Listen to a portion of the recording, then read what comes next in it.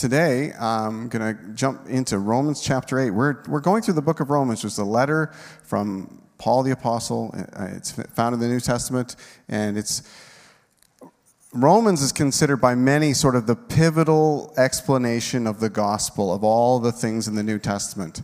And Romans 8 is considered sort of the crescendo of the book of Romans. So many people have said that Romans 8 is like perhaps the most crucial chapter in the entire Bible. Like scholars have said that, different people have said that. And so last week, Doug Sigilco did an incredible job of doing the early part of Romans 8, and then he took us through the whole chapter, but he really centered in on the first part of the chapter, which was talking about our struggle with sin and how the Spirit of God comes to help us in that struggle with sin. And by the way, he had an amazing illustration of a regulator. He said he had a little motor that used to be attached to an old dishwasher that was gas-powered or whatever, and he said he found it as a kid, and it was detached now, and he started it, and it just sort of ran like a top, except for it annoyed him. There's this little tin thing on the side that was bothering him, and it was sort of flapping or whatever, so he took it off, and it was the regulator, and then that engine went crazy. And what an incredible picture of what's happened to humanity. It's an incredible picture, and Romans talks about this, that we have, as the created ones, we have disregarded our Creator, and instead of being grateful to Him and worshiping Him, we run after all sorts of things He's created, and it's caused havoc in our world, just like when you take the regulator off a motor that's supposed to have a regulator. So his whole message was about being regulated by the Spirit and not by the flesh. It was really, really good. But I was going to lean into chapter 9 this week, and then I thought, no, this is Romans 8. It's the great 8. There's so much. I mean, you could spend, it's sort of like if you went into like a mega mansion, and every room was so intricate and wonderful and amazing and full of treasures that you could spend a lifetime in each room. That's what Romans 8 is like. And so to even just spend 2 weeks in Romans 8 is still not plumbing the depths of what's there. Let me read to you the first line. So now there is no condemnation for those who belong to Christ Jesus. So if you remember how our journey through Romans, one of the ways to think of Romans is it's like a courtroom trial. And in the first chapter, Paul is saying there's good news. There's a way to be right with God, which you might yawn and say, oh, big deal, until you know the bad news. And so later on in chapter 1, we hear the bad news very clearly, that all of humanity is guilty before God. All of humanity is equally guilty before God and subject to His judgment because of our guilt of sin. We're a rebel creation. We're all born into sin, or born into living for ourselves and not living for God. And that's our natural tendency. We have a sin nature, or the flesh, as Doug was saying it last week. And so we've been convicted. We are guilty, and the handcuffs are on us, and we're about to be sentenced. And Jesus steps forward in the courtroom, and He says, "Wait a second. I want to pay the price that they need to pay. I'm going to take the punishment that humanity's sins deserve, so that they may have been convicted, they may be guilty, but so they won't be condemned." And that's how it begins. So now there is no condemnation for those who belong to Christ Jesus. I'm reading in the New Living Translation today, if you're following along. There's no condemnation for those who belong to Christ Jesus. And the only way that that's possible, there's the only way that guilty humanity could stand before a holy God and have any chance, is that God provides a way for us to become righteous in God's sight, to be right with God. And that's what the gospel is all about. How do we become right with God? It's not by our doing good things, although we are called to do good things. It's not by stacking up enough good things on one side that'll outweigh the bad things on the other side. It's not that. It's just that all of us are guilty before God, and we need to trust in what Jesus has done for us on the cross. That it was necessary because we're sinners, and that it was enough because He was not a sinner. He was completely righteous. He was the perfect sacrifice, and He could take all of our sins on Him and in exchange give us His righteousness. So that's There's no condemnation for those who belong to Christ Jesus. And I'm going to talk about that. Those who belong to Christ Jesus. And I'm going to jump all the way forward to verse 14. It says, "For all who are led by the Spirit are children of God." And this is sort of a summary statement of what Doug had shared last week. All who are led by the Spirit are children of God. Now, if you were at Sidewalk Days yesterday and you saw me walking through the crowds, how would you have been able to tell who my children are? Now, first, I'll let you know, if you haven't met my younger two children, they're way better looking than I am. Right? You'd say, that's a total mismatch, right? I mean, wow, they got some great genetics, but not from that guy. And so you might look at, you wouldn't just be able to pick them out because they look like me. But you would be able to know. And you know the way you'd be able to know? Because my children follow me. They do. Not perfectly, but they do. If we were walking through Sidewalk Days through the crowds, they would follow me. They'd make sure they're close enough to Dad. They wouldn't want to lose me in a crowd. They'd quite get a little anxious if they did. And so that's how you can tell who the children of Steve are. How do you know who the children of God are? Well, this verse says, those who are led by the Spirit of God are the children of God. You can tell who Jesus' children or God's children are by the fact that they follow his lead, by being led by the Spirit. So that's the first thing, is that Romans 8 is again and again and again talking about the Holy Spirit.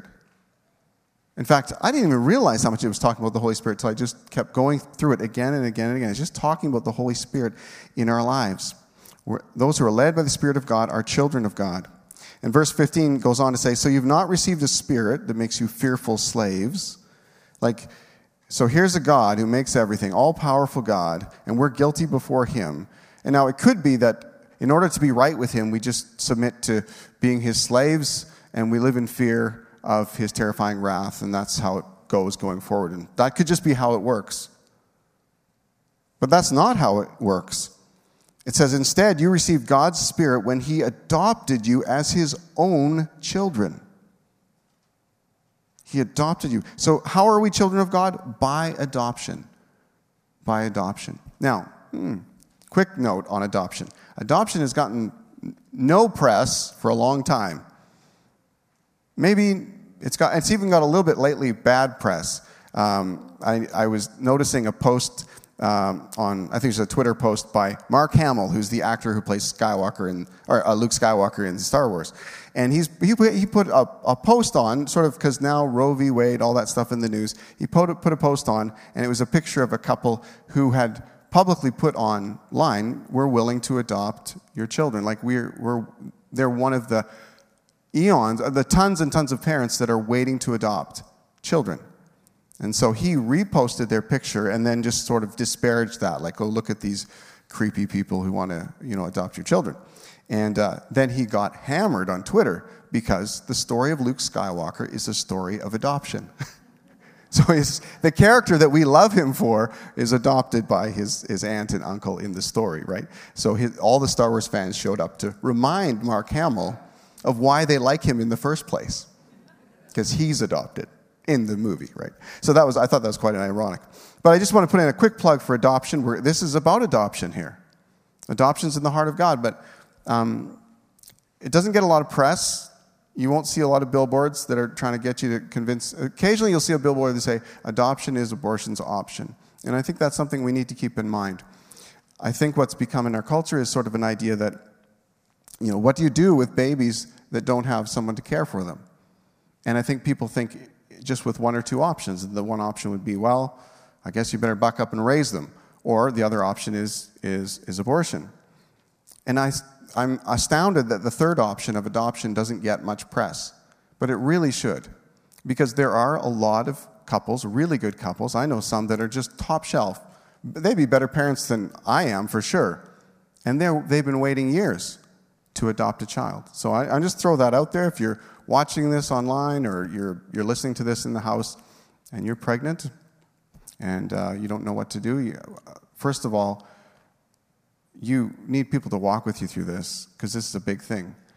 But I do want you to just be open to adoption. You could give your child an incredible life. And so I'm not going to go long on this. I could talk all service about adoption because it matters. But this passage has the adoption theme. It talks about being children of God at least 4 times in here. And it talks about adoption to sonship. That's the NIV version. But just straight up adoption in this NLT. It talks about it as well. So it's we become children of God by adoption. So you weren't born a child of God. Right? When you come kicking and screaming out of the birth canal, it's not how it works. You come to a point in life where you choose. Now, I don't know all the details of how it works, where, people talk about the age of accountability, and I think only God knows how that all works. But I'm not right with God because my parents were Christians. And I'm not right with God because I'm a good person. I can only be right with God if I come to trust in what Jesus has done for me and enter into that relationship with Him. But the way is open for me to be adopted as His child. And of course, I have experienced that. I've come to that point of trusting Him. And so I am His child by adoption. In fact, there's no other way to become a child of God. So, you've not received a spirit that makes you fearful slaves. Instead, you received God's Spirit when He adopted you as His own children. And now we call Him Abba, Father, which is very similar to an affectionate way of saying Father, like Daddy. For His Spirit joins with our spirit to affirm that we are God's children. And since we are God's children, we are His heirs. In fact, together with Christ, we are heirs of God's glory. Heirs of God's glory. You say, what? Heirs of God's glory. What is that? I think all humans were made for transcendence. I think that's why mountains and oceans and waterfalls and the northern lights and all these things really appeal to us because we're made for something bigger than ourselves. But if we stop at the northern lights or all these great wonders of creation, we've not gone far enough. And that was the old problem in Romans chapter 1, is people looked at the creation and they wanted, fish and birds, let's make statues of them. And people, they'd worship people. And it was like worshiping created things. When the truly, truly transcendent is God Himself, who's the creator of all things. And so it says we're heirs of God's glory. And so we are meant for transcendence. We're meant to experience God in all of His glory. And I love that it talks about not just being slaves or servants, but that we're heirs. So think of it this way. An employee works at a business or some place. Yeah, they work at a place, and then they go home at the end of the day after their hours are up to what really matters. Their house, their family, their pets, whatever. Their sports car that they baby every week. Whatever it is. They go home to the things they love. But if you're an heir and you work in that same business, well, you are going to inherit that business. And so maybe once the employees all leave, maybe all the family members who work in the business, they gather back in the shop and they talk about how we're going to grow this company and how we're going to advance this business and how to go today. Because they're all bought in at a totally different level. And that's the way it is with God. You're not just, I'm just serving God and putting in my time. Well, what is it? What's the minimum that God requires in order to be like okay with Him? It's like, no, I'm building the kingdom of God because I'm going to inherit the kingdom of God. I'm reaching people for Jesus because I want to be welcomed into eternal dwellings. I want those people to be with me and with God forever. So we're more than just servants of God. We are servants of God, but we are more. We are heirs and we are God's children. Now there's 2, I would say, evidences in this passage that the Spirit of God is in you and that you belong to Christ and that you have been adopted as His child. And I don't want to skip them. I want to give them the rightful attention right as I go here. The first one is going back into verse 13. It says, if you live, talking about your sinful nature, if you live by the urges of the sinful nature, if you live by its dictates, you will die. But if through the power of the Spirit you put to death, the deeds of your sinful nature, you will live. So how do I know if I have the Spirit of God in me? If the Spirit of God is in you, the Spirit of God will lead you into battle with your own sin.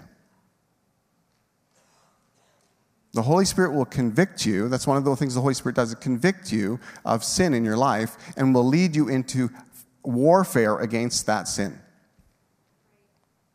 So if you're experiencing, I'm going to give you some things just to sort of, like, sometimes we lack assurance about whether, am I a Christian? Am I saved? Has God really done a work in his life?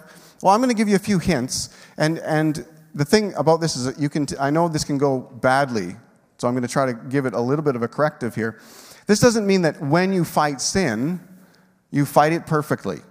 If you were just like, 1 John says, though, if you walk in the light, it talks about, that's another evidence. But nobody walks in the light perfectly. If you walked in the light perfectly, you wouldn't need Jesus to die on the cross for you. But the Spirit will draw us back. It'll draw us back to our sin and to fight in it. And you might say, man, I this week I just totally got beat up by sin. I lost the battle against sin. I'm not talking about winning all the time. I'm talking that you keep being drawn back in to fight it. That you hate your sin. That God shows you that your sin is sin. And that you agree with God about sin. And that's a growing reality. If you're a new Christian or maybe you've gone through a season where you just realize you haven't been growing, well, then maybe God wants to sharpen that up in you. But that's an evidence that you are his. Is that he's convicting you of sin, and there's a responsiveness in you. And I'm not talking about always winning. I'm just talking about always being drawn back to fight. That's evidence that the Holy Spirit is working in your life. As it said, if through the power of the Spirit you put to death the deeds of your sinful nature, you will live. He'll draw you back into a fight with your own sin. Another evidence in here is it says, now we call him Abba Father, for his Spirit joins with our spirit to affirm that we are God's children. To come to God and say, God, you're my Father, you're my Dad, and to do it with affection and love in your heart, that's a work of the Spirit. You don't love God if if the Holy Spirit's not at work within you. You might think it's an admirable thing to think about, or that, God must be there. I believe he exists.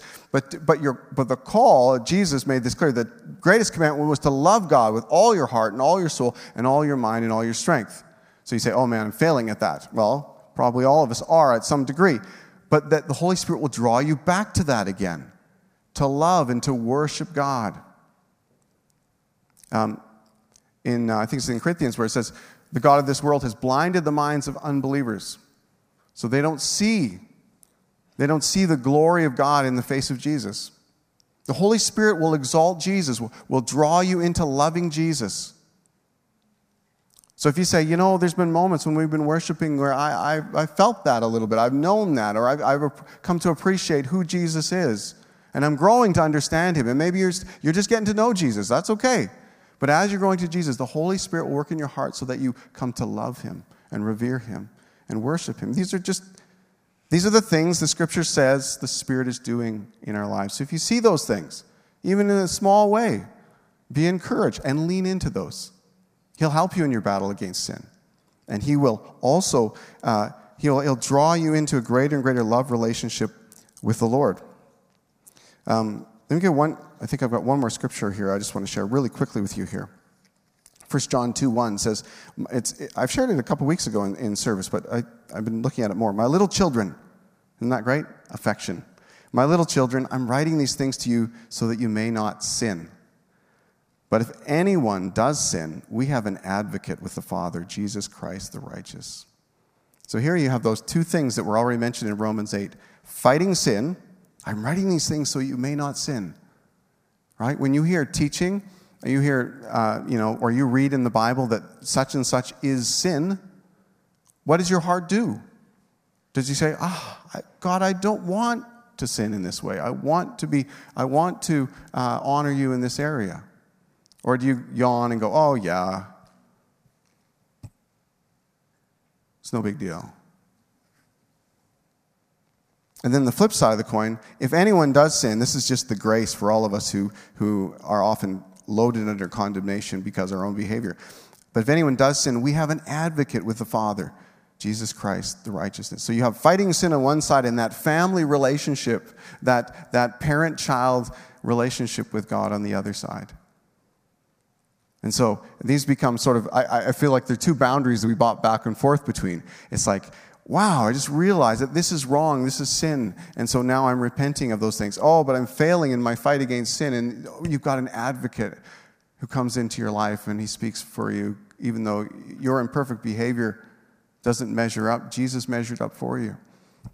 It's an incredible reality. Sometimes you need one half of that verse and sometimes you need the other half, but together it fleshes out or it sort of renames the things that we're looking at in Romans chapter 8. The Holy Spirit will draw you into these things. And they're evidence that you've been adopted. You've been adopted into his family. All right. Let me read a little bit further into these verses here. If we are to share in his glory, we must also share in his sufferings. Yet what we suffer now is nothing compared to the glory he will reveal to us later. For all creation is waiting eagerly for that future day when God will reveal who his children really are. Against its will, all creation was subjected to God's curse. Okay, I'm going to stop there. Creation was subjected to God's curse. What are we talking about? When humanity rejected God, and it says in Romans 1:25, and worshipped and served the things God created instead of the Creator himself. When that happened, God added, I love how the NIV says, he added frustration to the creation. Because he wanted us to not to run after worshiping the creation and these created things, which he created good, but he wanted us to come back to the Creator. And so you experience what I'm talking about. You experience the frustration of creation. Marriage is frustrating sometimes. No, not your marriage, but everyone else's. But that's specifically in that part of when humanity rebelled against God, that's specifically stated in the frustration to come. Work would be frustrating. By the sweat of the brow, Adam, you will till the soil. Childbearing became frustrating. Added pain in childbirth is mentioned in Genesis as well. And then illness and getting old is frustrating. No longer eating from the tree of life. No longer living forever, just decaying and dying and getting old, and then your knees don't work and you're a rubbish soccer player and you can't. Oh, sorry, that's just my own griping. It's all part of this. Creation is under frustration. There's a curse that's entered into the world. And the creation itself, this is an amazing thing. The creation itself is groaning under it. Longing. It's like God gives creation a persona in this, and I'm not, don't take that too far. But God gives creation a persona that's groaning and waiting. When will the children of God be fully revealed for who they are? And we're not there yet. We're not there yet. We're still living in the groaning phase. And the scriptures talk about a new heaven and a new earth, and there's different theories on how that's going to happen. Will it be this earth that's renewed? Will it be a completely new earth? We don't know. We in Revelation it talks about the city of God, Zion, coming down on the earth, and God will be with his people. And so we know we'll be with the Lord when we die. We don't know all the things. There's different theories about exactly how it all is going to work out. We know enough to be confident, to trust the Lord in these things. But again, creation is groaning for its own redemption. God's going to give us a very earthy existence in the future. We won't sit on clouds and eat Philadelphia cream cheese. We will be on the earth. As far as I know from Scripture. We'll live a very earthy existence. I think we'll make art and we'll invent things, and I think we'll go on adventures and we'll make music, and I think we'll have work that's meaningful, and everything you love about this world that's still frustrating, I think you'll experience in a better way in the world to come. But we're not there yet.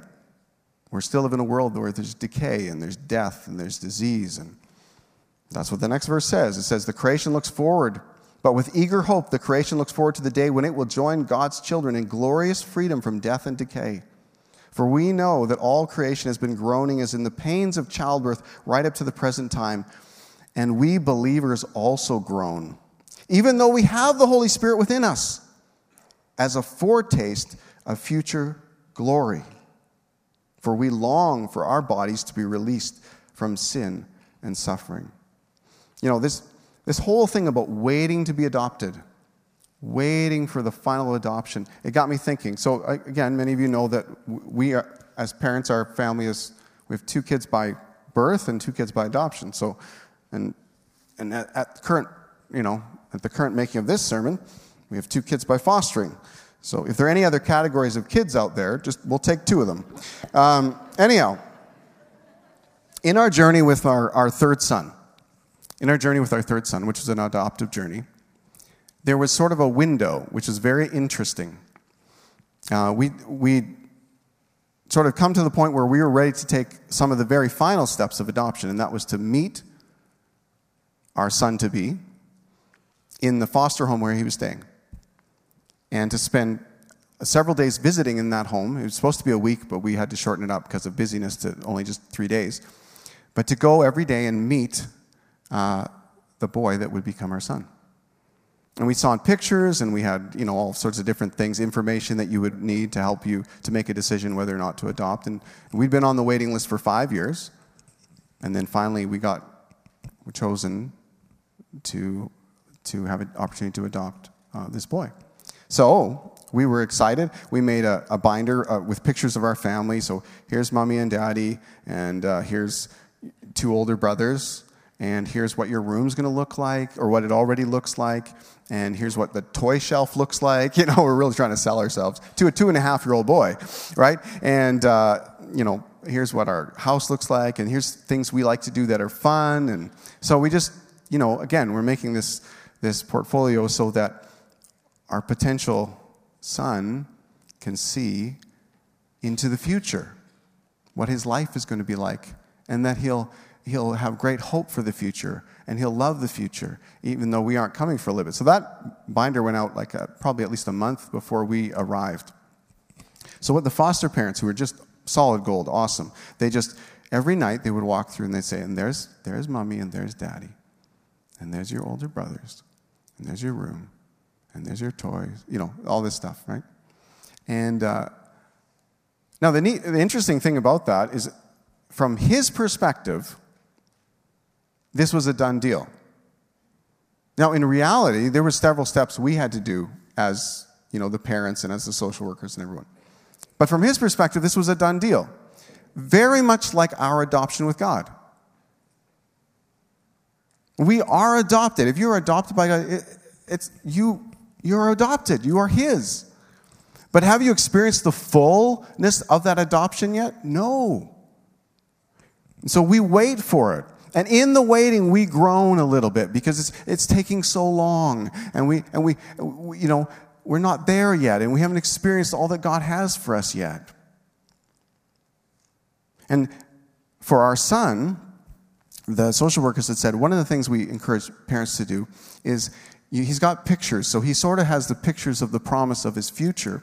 But can you send him something tangible, like a gift? Can you give him a gift that that's tactile, and he can hang on to, and he can play with, or he can, whatever, that will remind him that you exist, that you're real. These aren't just pictures in a book, but there's really someone out there that gave him this gift. And so we were like, okay, well, this gift, there's a lot riding on this gift. We really want him to have a real confidence that mommy and daddy are coming. And so we went shopping and looking and thinking, and anyhow, this is what we got.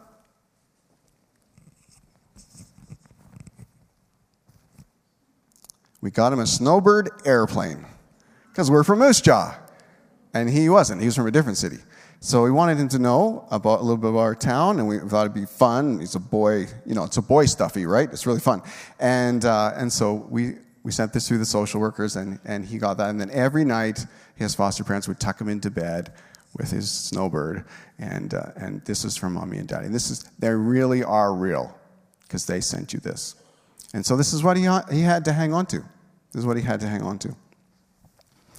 And God knows, in our experience, in the waiting, God has given us something to hang on to. And it's just basically right in here.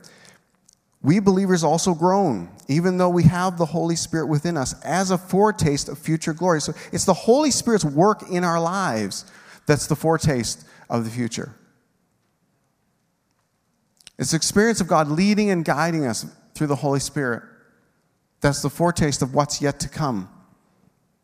And it says, for we long for our bodies to be released from sin and suffering. We're under the curse too. And we too wait with eager hope for the day when God will give us our full rights as His adopted children. We wait with eager hope for the day when God will give us our full rights as His adopted children, including the new bodies He's promised us. So if you've got aches and pains, I'm starting to discover new ones. Then, good news. Part of our full rights as adopted children is renewed bodies. I keep finding different parts that are like not as good as they used to be. I'm excited for a renewed body. We were given this hope when we were saved. If we already have something, we don't need to hope for it, but we look forward to something we don't yet have. If we look forward to something we don't yet have, we must wait patiently and confidently. And the Holy Spirit, remember, the Holy Spirit is the thing that we have, the foretaste of His glory. The Holy Spirit within us helps us in our weakness. For example, we don't know what God wants us to pray for, but the Holy Spirit prays for us with groanings that cannot be expressed in words. And the Father, this is amazing because the whole Trinity shows up in this, helping us in this waiting to be adopted stage. And the Father, who knows all hearts, knows what the Spirit is saying, for the Spirit pleads for us believers in harmony with God's own will. And we know, this is one of the best verses in the entire Bible, and we know that God causes everything to work together for good, for the good of those who love God and are called according to His purpose for them. Wow. Spirit's interceding for us, and God is working for the good of those who love God, to those who are called according to His purpose for them. For God knew His people in advance, and He chose them to be like His Son. His intention. What's the good He's working out in your life? He's making you like Jesus in your character. He's giving you a heart like Jesus, giving you the ability to interact with people more and more like Jesus. And He's doing that through the Holy Spirit's work in your life. For God knew His people in advance, and He chose them to be like His Son, so that His Son would be the firstborn among many brothers and sisters. He's forming a family, a multi-ethnic, from every nation, family of God. Many brothers and sisters. When my third son came into the family, he was the third son. He gained 2 brothers. 2 older brothers who'll protect him on the playground or whatever, who'll vouch for him, who'll keep him out of trouble, hopefully. He gained maybe not many brothers and sisters initially, but he gained 2 brothers. Still pretty good. But when we come into the family of God, look around. We gain many brothers and sisters. And this is a very small sampling of the worldwide church that we're a part of. And having chosen them, He called them to come to Him. And having called them, He gave them right standing with Himself. And having given them right standing, remember the Romans about how do we get right with God? Having given them right standing, He gave them His glory. We have the promise of His glory. All that God is will be ours. And then it just gets even better. What shall we say about such wonderful things as these? If God is for us, who can ever be against us? There's 3 statements in here that are like if then. If then. If God is for us, who can ever be against us? In other words, what opposition really can counterbalance, can outweigh God's being for us? If God is for us, who can be against us? Put all the opposition you can on this side of the scale. It doesn't outweigh that God is for us. You should always be recognized you're a blessed person. You might be victimized on this side of the scale, but you are more blessed on this side than you are victimized on this side. If God is for you, who can be against you?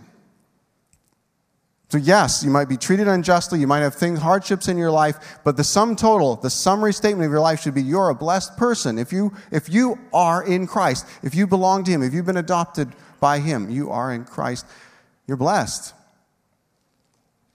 More than you're victimized. If God is for us, who can be against us? And here's another if then. Since He did not spare even His own Son. So if God gives us His own Son, Jesus, to come and be the sacrifice that's enough, more than enough to cover our sins. If He gives us that, if He gives us Him, won't He also give us everything else? Sometimes I struggle to trust God with my needs. I shouldn't do that, but I do. And you know what I think the best thing to do is just come back and say, whoa, whoa, whoa, whoa. What did He give me? He gave me His Son. For God so loved the world that He gave. He's generous. He gave His Son, that whoever believes in Him should not perish but have eternal life. He is so generous. If He did that, why don't I trust Him in all those other areas where I have need? Why don't I come to Him and say, wow, you're the best provider. You provided for my salvation. My greatest need, you met. I've got some lesser needs. They're still pretty important, but you already met my greatest need, so I'm going to trust you with my lesser needs. Who dares accuse us whom God has chosen for His own? No one, for God Himself has given us right standing with Himself. God Himself has given us right standing with Himself through Christ. Who then will condemn us? No one. I mean, it's not that people don't condemn you, but they can't speak a word over your life that is greater than the word God has spoken over your life. I mean, He said, forgiven over your life. Say, this is my child, my very own. This is the one who can come into my presence and say, Abba, Father. He has the right to enter in like that. So who will then condemn us? No one. For Christ Jesus died for us and was raised to life for us. And He's sitting in the place of honor at God's right hand, pleading for us.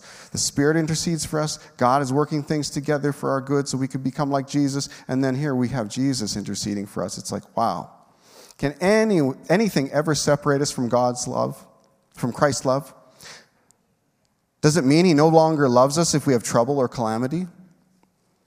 Or are persecuted, or hungry, or destitute, or in danger, or threatened with death? As the Scriptures say, for your sake we are killed every day. We are being slaughtered like sheep. No, despite all these things, overwhelming victory is ours through Christ who loved us. And I am convinced that nothing can ever separate us from God's love. Neither death nor life, neither angel nor demons, neither our fears for today nor our worries about tomorrow. Isn't that good to hear? Your fears for today, your worries about tomorrow, can't separate you from the love of God. Not even the powers of hell can separate us from God's love. No power in the sky above or on the earth below. Indeed, nothing in all creation will ever be able to separate us from the love of God that is revealed in Christ Jesus, our Lord.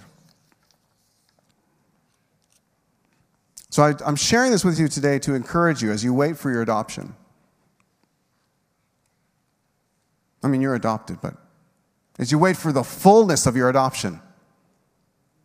So we live in this now. Some things are absolutely true, and some things are not yet. Now, if you've trusted in Jesus, if you're looking to Him for your salvation, if you're looking to what He did on the cross for you, if He's made you His child, then now these things are true, and you have this deposit, the Holy Spirit at work in you. And that's to remind you that the things that He's promised yet to come are true, and you can depend on Him. Now, I've said all those things about what it's like to be adopted by God and not quite have it all there yet. And we're waiting for that, and we're yearning for that, and we're eager for that. I think in the New Testament, Paul said, to live is Christ. It's all about Jesus. But to die is gain. You get to be with Jesus. This life is pretty awesome, actually, in many ways. And it's full of frustration. But the life to come is better by far. So I realize as I'm sharing this today that there may be some who you don't know if you are adopted as his child. I try to give you a few hints that might encourage you if you're sort of wondering, and maybe some of you are encouraged by that, maybe you're still wondering. But let me just tell you how this happens. Becoming God's child, it's all about faith in Jesus. It's all about trusting what Jesus has done. Let me read you just a few verses. 2 Corinthians 4:4 says, "The God of this world," so the enemy, "has blinded the minds of unbelievers to keep them from seeing the light of the gospel of the glory of Christ." So spiritual darkness is trying its hardest to prevent all of us from seeing who Jesus is for us, to seeing the glory of God displayed for us in the face of Jesus. I think of all the just artists through the years who've just put all their effort, their blood, sweat, and tears into helping people understand the gloriousness of God. I think of Handel's Messiah and how, he would just be so emotionally moved in writing that score, that music that would elevate people to look at Jesus. I think of even today in modern, the Chosen series. People using their creativity, their acting skills, and, all those different things. So people can see the glory of God in the face of Jesus, perhaps. And the enemy doesn't want that, but God wants you to see. And I think the thing is that when you see it, you just got to say it. When you see it, you got to say it. Romans 10:9 says, "If you openly declare that Jesus is Lord and you believe in your heart that God raised him from the dead, you will be saved." So when you see who Jesus is, when you see that he is Lord, and I'm proclaiming it to you this morning, Jesus is Lord of all. Every knee will bow before him, and every tongue will confess that he is Lord. That's an inevitability for every human being. And I don't want that to be something that's a new experience when you come to that day, when we stand before him together. I want it to be a deja vu. I want you to be already saying, I've been here, I've been proclaiming that he is my Lord for years. I've been experiencing the Holy Spirit working in me to fight sin and to embrace Jesus relationally for years. And so when you bow your knee and confess with your tongue that he is Lord, you'll say, I've been doing this for years. And so John 1:12 says, "He came to his own, and his own people did not receive him. But to all who did receive him, who believed in his name, he gave them the right to become children of God." You know who's been waiting the longest when it comes to adoption? God has.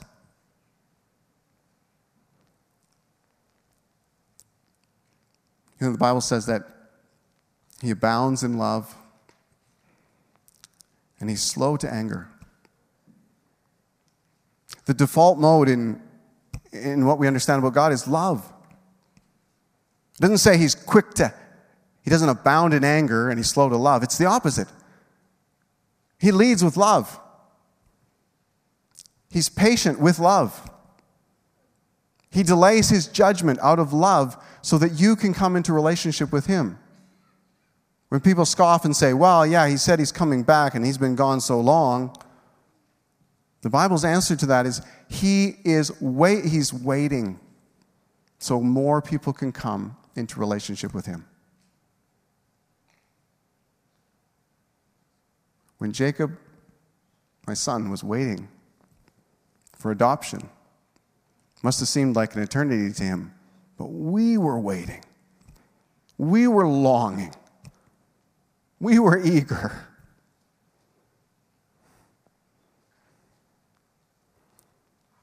And that's a human heart, a flawed human heart.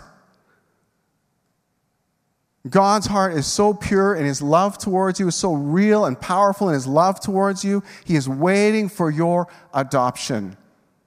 He's waiting for that day when you turn towards him and you say, I see I'm a sinner and I need a Savior. I see he offers forgiveness and I need it.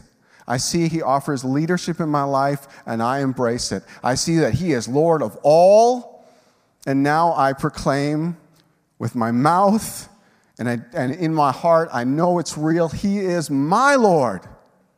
He is my Lord. Jesus, you're my Lord. I bow my knee.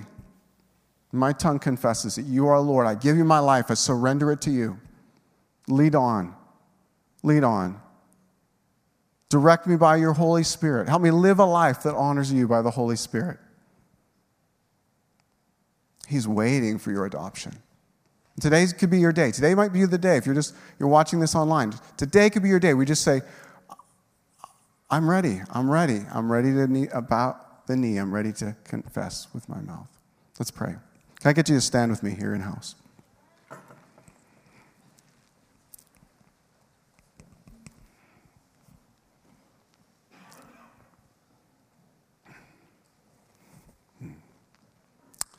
I'm going to just invite you to pray with me. And if you're in house, would you just repeat after me? Again, this prayer that we often pray here, it's great for every day.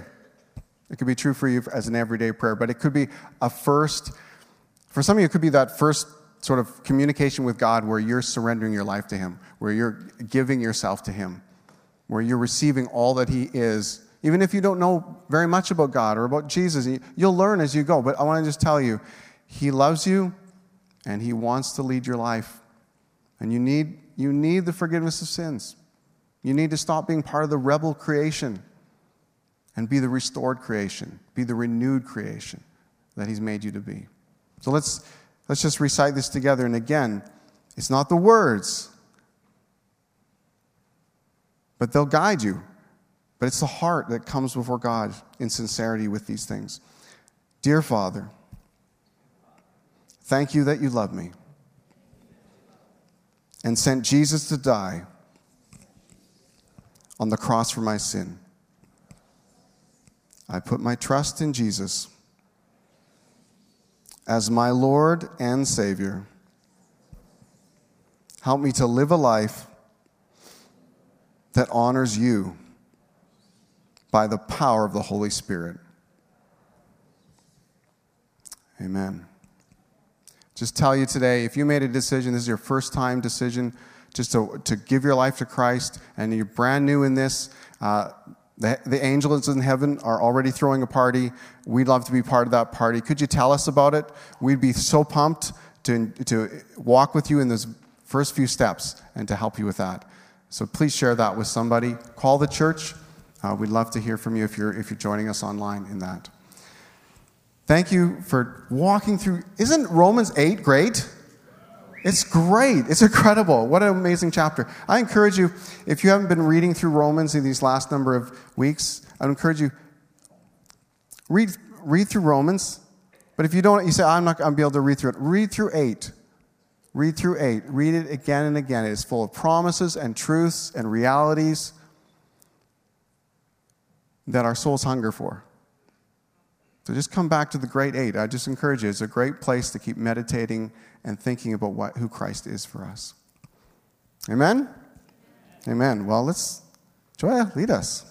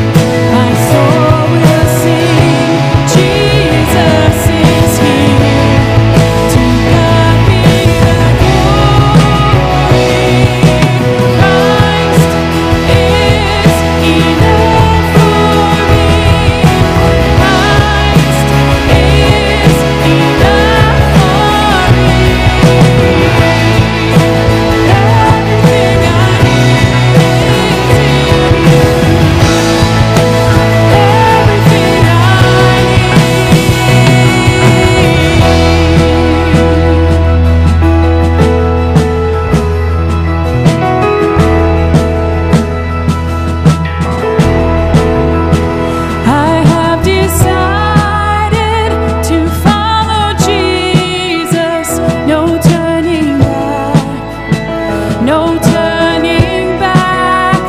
I have decided to follow Jesus. No turning back, no turning back. The cross before me, the world behind me. No turning back, no turning back. The cross before me, the world behind me. No turning back, no turning back.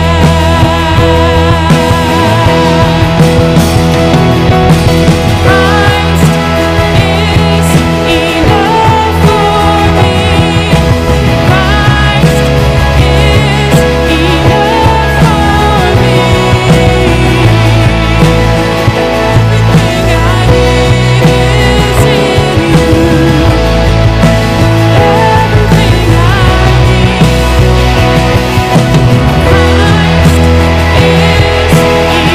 Christ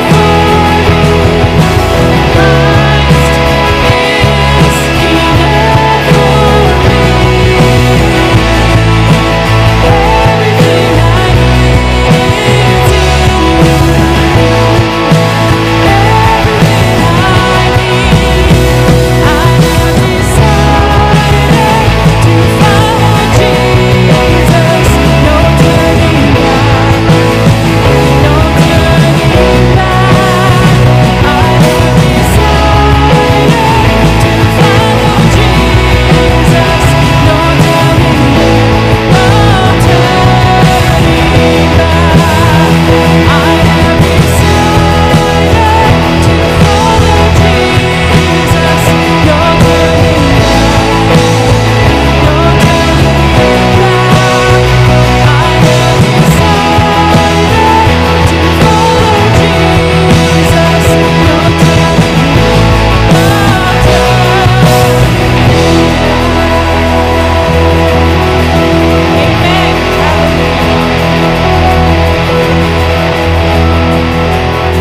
Thank you so much for being here with us today to worship and to learn from God's Word. We hope you have a great week. If you do need prayer, our prayer teams are here to pray with you. So come on up if you do need prayer this morning. Have a wonderful week. We'll see you next Sunday.